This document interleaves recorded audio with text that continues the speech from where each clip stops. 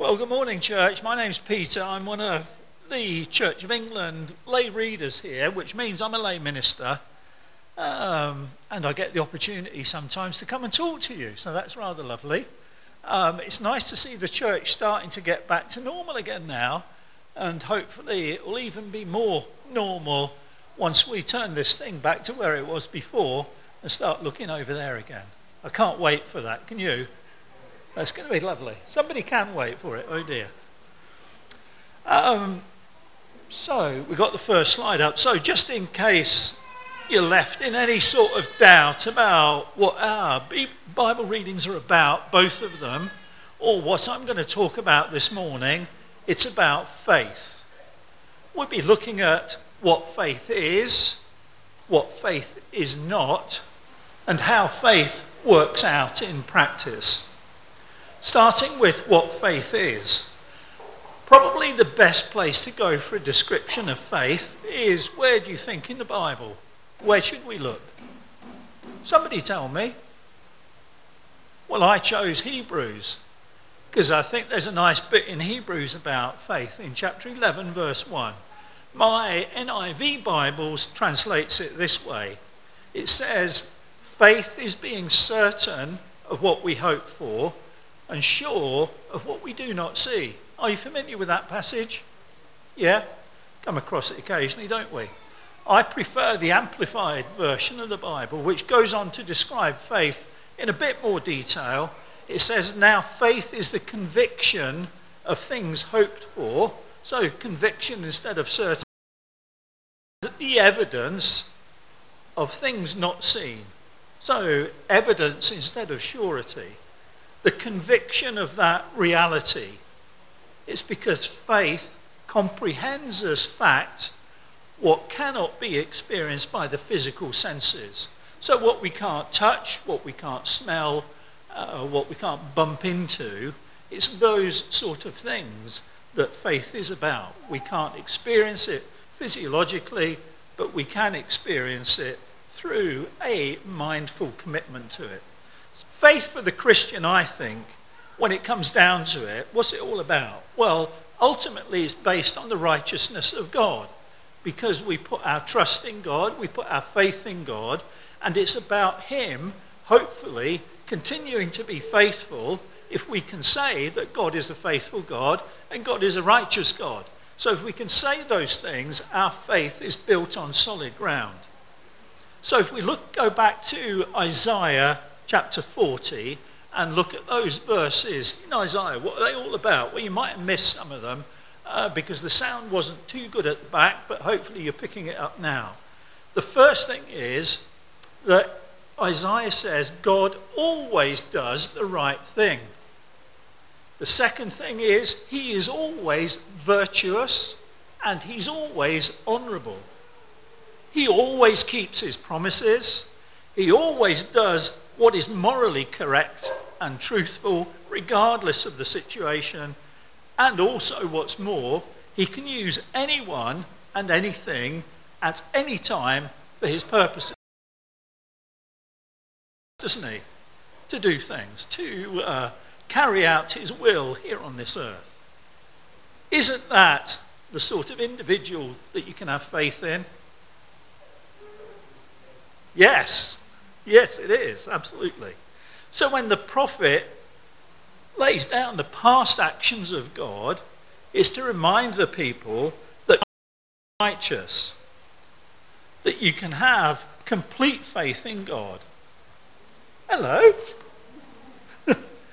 Even though you may not have personally seen the events in the Bible, there are a great number of people who have and have written about them. And their collective testimony bears witness to God's righteousness. In history, these things actually happened. There are so many witnesses that have written about it in the Bible from different perspectives, the same event, that you're left pretty well, I would think, if you look at it logically, as a historian would look at it, that yes, these things did happen. So because they happened in history, and because of today's witness of our brothers and sisters here in this congregation, we can put our trust in Jesus, can't we? Yes, we can.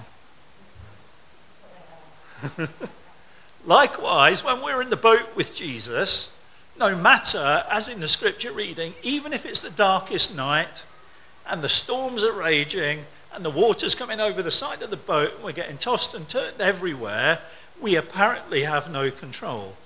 In that situation, that's the best time, isn't it, folks, to have faith and hope in him, not in us. Jesus demonstrates that he's also got absolute power over wind and waves, and in fact, over all of the natural world. The Bible says that through him all things were made, and without him nothing was made that has been made. Nothing. And in him was life, and that life was the light of men. The light shines in the darkness, the Bible says, but the darkness has not understood it. What's more, the darkness will never overcome it. The disciples were in the boat with the light of the world, and yet they had not understood it. Why was that, do you think? Well, perhaps they were looking in the wrong place for an answer to their prayers, if indeed they were praying. Looking in the wrong place to be saved. Caught up in the anxiety of the situation, in the dark of night and in a storm.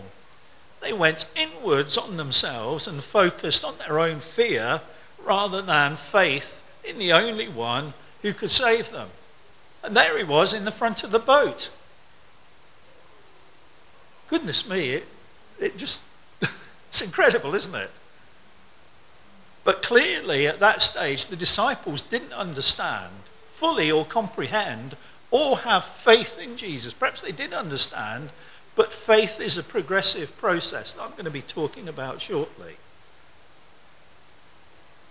So what's true of God is also true of Jesus, isn't it? They're both the same. There is no discrepancy or difference between one and the other, as is the Holy Spirit, the Holy Trinity. Faith in Jesus follows the testimony of many people from different backgrounds at the time he walked the earth. The testimony of his perfect life and his sacrificial death, and of course his resurrection. The resurrection of Jesus says things about God and also about Christ. First, it confirms God's absolute power over life and death. It reaffirms Christ's perfect sacrifice and God's righteousness in bearing witness to it. Secondly, from Christ's perspective, it confirms that he defeated death. Well, that was rather interesting, some chimes. I thought it was heavenly. It's only Nikki's phone.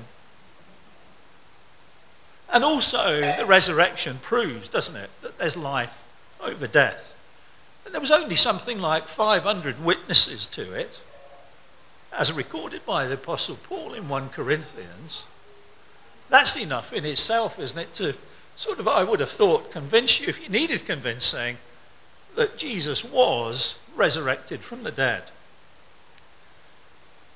I don't know about you, but when I see words like certainty and surety linked to faith, as we had in that NIV reading, I wonder if my understanding of faith is right. That's the one from Hebrews. You see, for me, and probably for many of you here today, the use of these words is what faith is not. Yeah, I'll have that. Faith for me is not about an absolute certainty. Is it? That's not faith. Is it? No. Nor is it about an absolute surety. That's not faith either.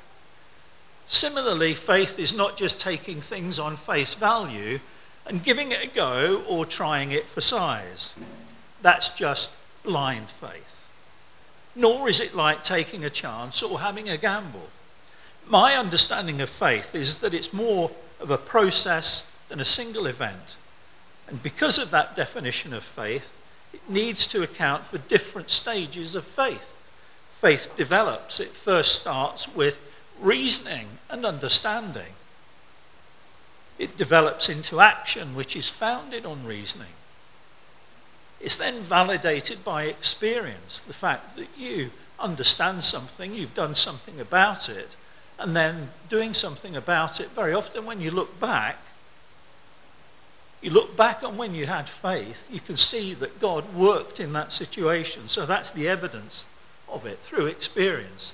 And then at the ultimate, faith is recognized and rewarded in righteousness, in personal righteousness. The foundation for any sort of faith, be it Christian or otherwise, starts with some sort of reasoning or analysis. It's motivated into action, and it's validated through experience. The final judgment then is proved through righteousness.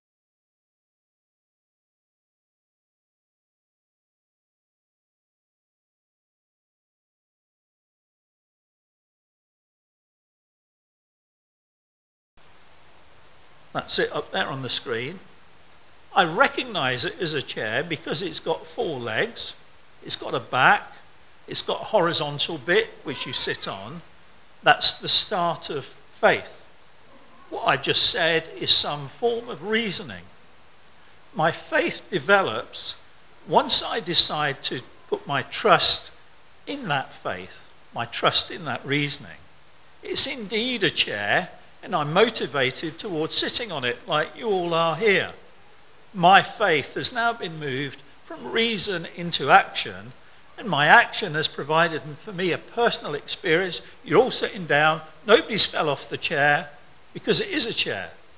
You thought it was a chair, you decided to sit on it, and thankfully, thank God, you're remaining sitting on the chair. We now have 3 parts to this: reasoning, motivation to action, and validation. Now let's look at comparing that to a biblical understanding of faith. I can look at the Bible and I can say on the basis of the whole of Scripture, yes, I believe that it's true, that God created this universe, that Jesus was a real man sent by God, he died on the cross and was resurrected, and hundreds of people gave witness to his resurrection. And there it stops. My question to you is that faith? It's the basis of faith, but in itself it's not faith. It's good as far as it gets, but all it is understanding, isn't it? I've looked at the Bible and on the evidence, I think, yeah, there's a good chance that happened. That's understanding, that's reasoning. It's not yet developed into faith. Faith really takes hold when you take that understanding and do something about it. You act on it. Why is this definition of faith so important, and why am I going on about it the way I am? Why must action follow reasoning? Because without faith, it's impossible to please God. That's Hebrews chapter 11, verse 6. Without faith, we cannot be saved. John 3:16. Without faith, the Christian life cannot be what God intends it to be. John 10:10. So it's really pretty important, isn't it? So coming back to Isaiah, like a bit of a golden thread running through the book of Isaiah is the subject of faith. And Isaiah is generally known as the prophet of faith.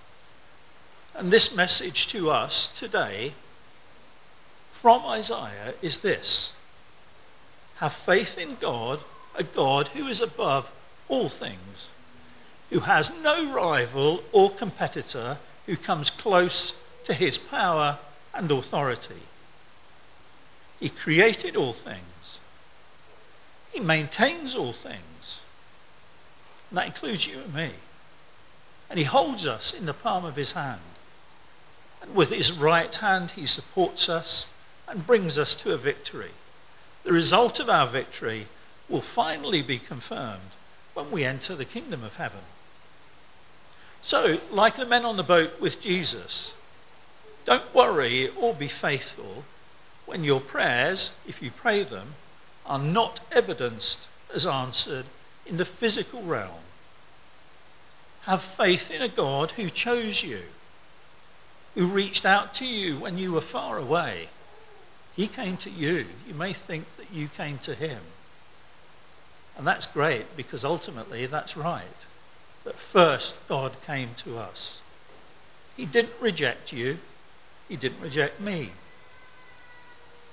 He's not just for you, he is with you. God will also strengthen you and help you to have faith in him. Amen. Shall we pray?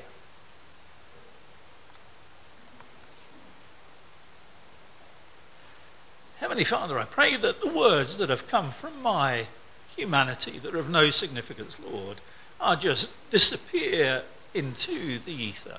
But the words that I've spoken that come from your heart, that reflect your truth and your wishes, I pray that you would stamp them onto our hearts with a divine imprimatur, so that at the times when we really need to have faith, Lord, that we will recall them through your Holy Spirit. Lord, continue to bless us, continue to keep us safe, continue to protect us and strengthen us. In Jesus' name I pray. Amen.